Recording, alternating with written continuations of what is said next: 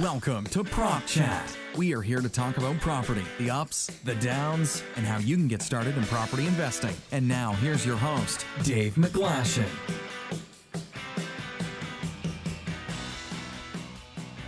Hello and welcome to Prop Chats. I'm Dave McGlashan, your host, and I'm sitting here with Mr. Robin Booth. How are you doing, Robin? Yeah, very good, thank you. Good, Robin. Thank you for being here. I really appreciate it. Absolute pleasure.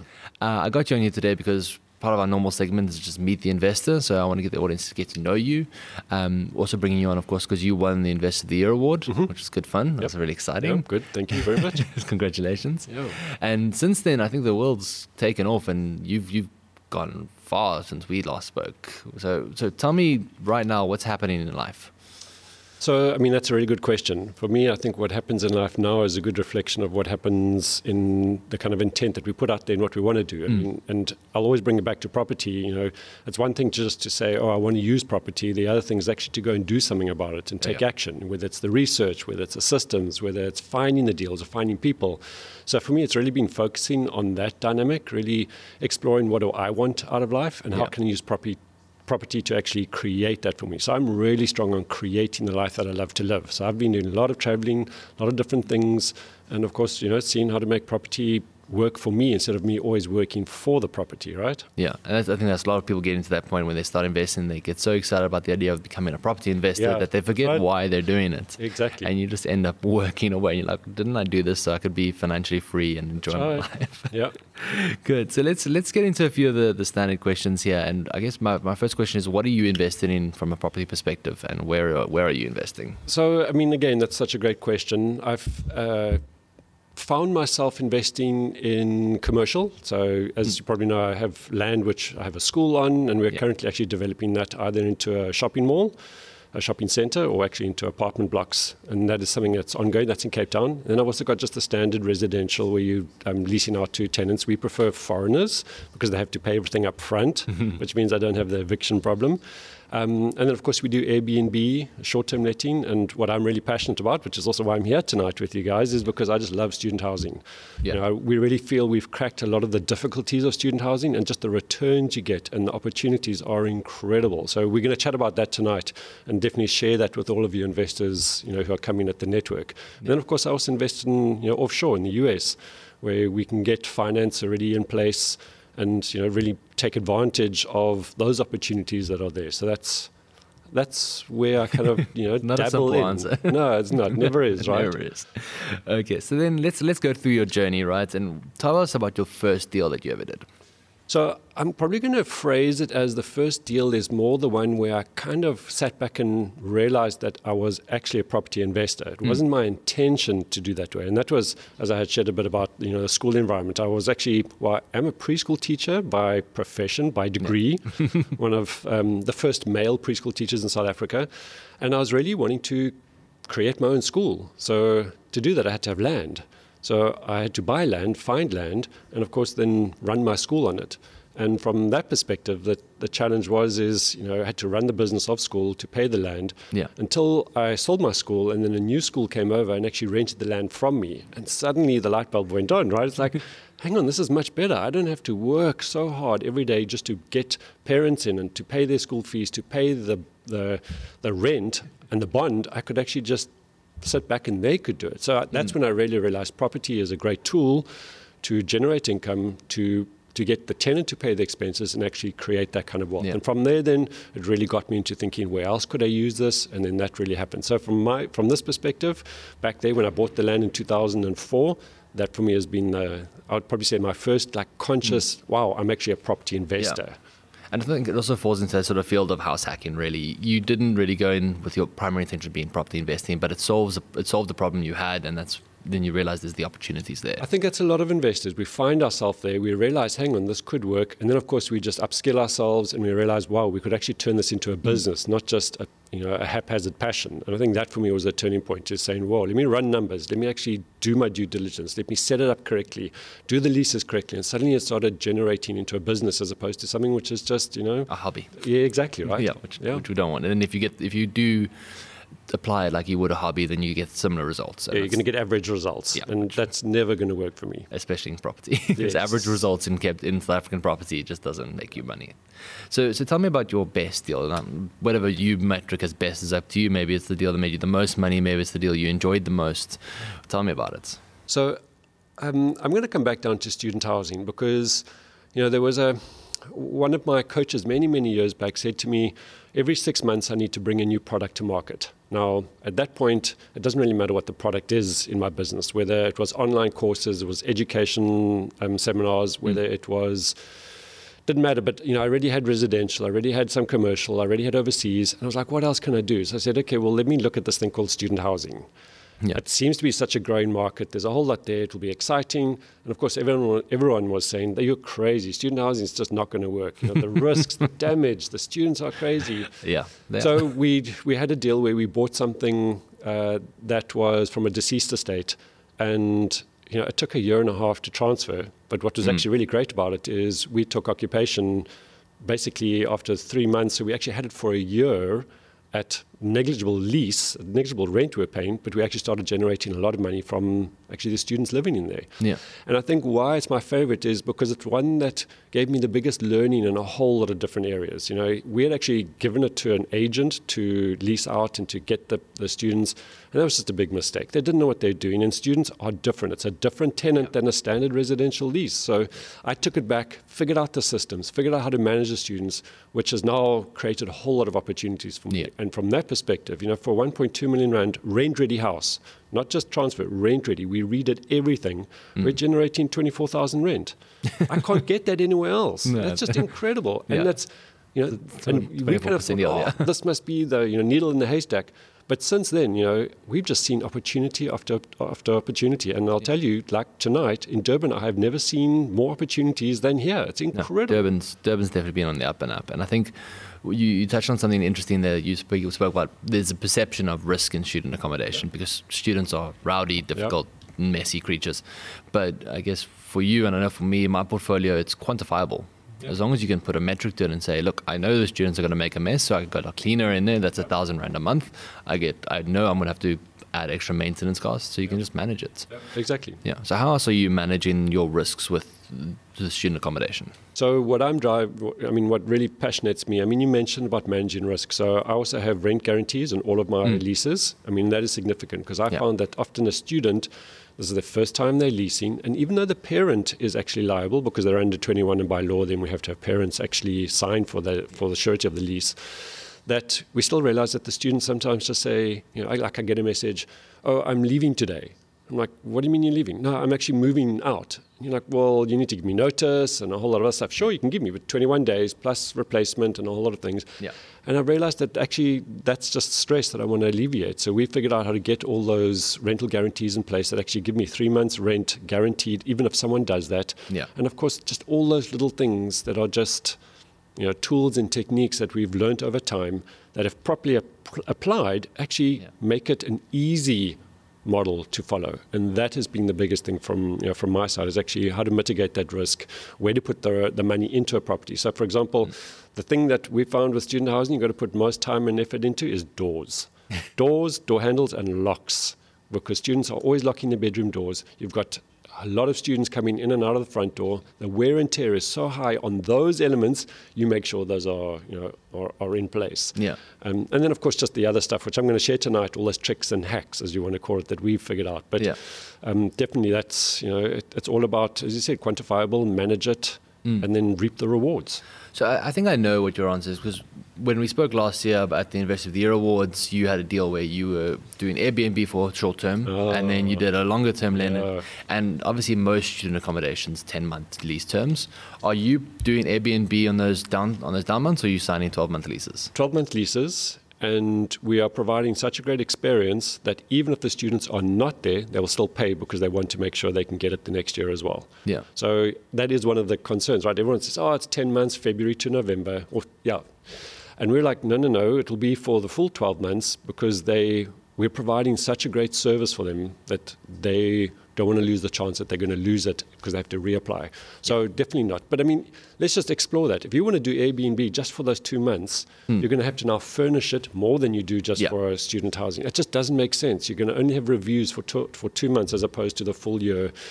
It's not worth it. People say they do that. I've heard landlords say, yeah, we do this, and then 2 months we do backpacking and all that. I'm like, yeah, show me. I don't believe that's really the case, because just for 2 months is not worth changing the whole inside and doing a whole lot of other things, unless it's part of an organization that does that. But the average mom and pop kind of landlord out there, I don't think they do that, at least not very successfully. That's just to scrape as much cash as they can, not as a solid business. Yeah. Okay, that's interesting, because I realized that it wasn't achievable sort of the hard way. Between refurnishing and dressing and all the other things you have to go to. You've got to store the furniture somewhere, so now you've got to store it for 10 months. Yeah. That's not what I do. Yeah, so I've sort of ended up doing corporate lets for the 2 months, which also works. Same thing. As long as there's people in the building, that's sort of the metric for me. So talk to me about some of the other sort of deals you're looking at the moment. Sort of what deal did you find challenged you the most in your career? So I'm actually going to come back down to the school property, because what's actually challenged me about all deals is the belief that our legal system is just and fair, as if it could be objective. So I've ended up, I don't want to say taking tenants to court, because it's not quite how I work, but thinking that, oh, well, my lease says this, you've broken it, so we have to go, because that's the route you go, the legal option. And I found that even though I've won all my legal cases, I've still come out the loser. It's time, it's energy, you've got to pay legal fees. It's not what I've enjoyed. And if there's one thing that I've learned the most, is make sure you never get into court in the first place. I do everything I can to make sure that the tenant feels I'm on their side, even if they need to be evicted. Because going the legal route hasn't been the answer for me. And I think that's more the one that I found most challenging. Is it was a 2.5-year process. All I wanted was the defaulting of the lease, which was 150,000, but it cost me 350,000 in legal fees. Yeah. And 2 weeks of my time in court. And even though it lasted 3 years, that's just and lost revenue and all that. It's just not. That's not right. So that's my biggest learning, and was the most challenging. Is just realizing I've got to actually be a professional investor with my investment as my client. That is my client, and make sure I'm managing that and not relying on someone else to do justice. And I think it's a very valuable thing to do. I know I do it a lot with my multi-tenants in the UK. I make sure I'm accessible to them. I make sure they hold each other accountable. And if you have those open lines of communication, when something goes wrong, it's easy to have that conversation with them. And then it's like you say, if you can solve the problems, you can help them come to a solution. You might pay $6,000 to help them move. It's far better than losing rent for 3 months. Yeah, 100%. And even then, I mean, like I'll also share tonight, we send out surveys every month to all of our student housing, units, because we want their feedback. We want to know what is working, what's not working, what can we improve on. And we found that just by keeping that communication, even though I want to say it's formal, but it just keeps that going, we actually find we're getting huge returns back in the trust and actually them respecting us in that, as opposed to getting to a crisis and then you do crisis management. We just don't even get there in the first place. Like you said, we want to sort it out way before then. Yeah. Especially with students who aren't very likely to report the dripping tap or that sort of thing. Exactly. Those minor things that if you talking to them and you can address it earlier, then you can avoid the big problems later. Yep. So let's speak to you about your day-to-day operations. What are you enjoying the most about what you do every day? So, and if your guests could see me, they'd see that I have a big grin in my face, right? Because for me, the reason that I do property, besides it just being a fun, smart, and I love the intricacies of it, it really is there so it helps me or supports me in creating the life that I love to live. So for me, back probably about 10 years ago, I got really present to a genetic disease, which is early onset Alzheimer's, that runs in my family. My dad died of it, his sisters, his mom. And it kind of hit me that I might only have 10 years left of living to do. I'm like, I don't want to wait till I retire to start living my life. I actually want to start accessing it now. And that's been a strong drive. So I'm always about how do I create property so that it works for me to give me the life or help me to create the life that I love. So at this moment, I just got back from a month in Bali. I spent the whole of the December, January in Knysna with family.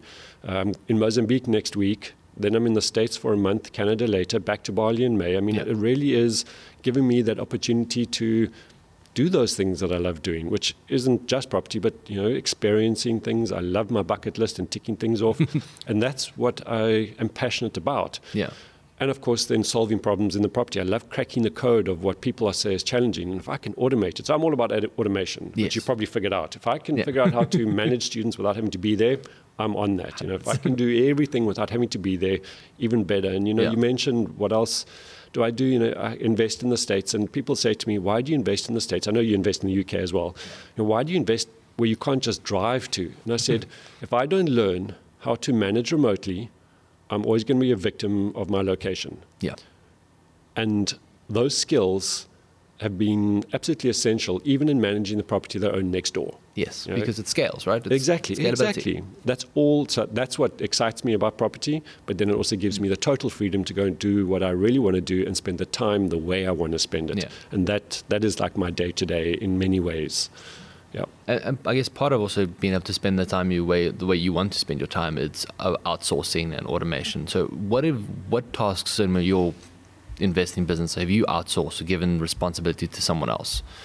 Cool. So that's always a good question, and that will vary slightly according to the kinds of property that we're invested in. So in the US, that's a standard 3-bed, 2-bath, bread and butter home in the US. Yeah.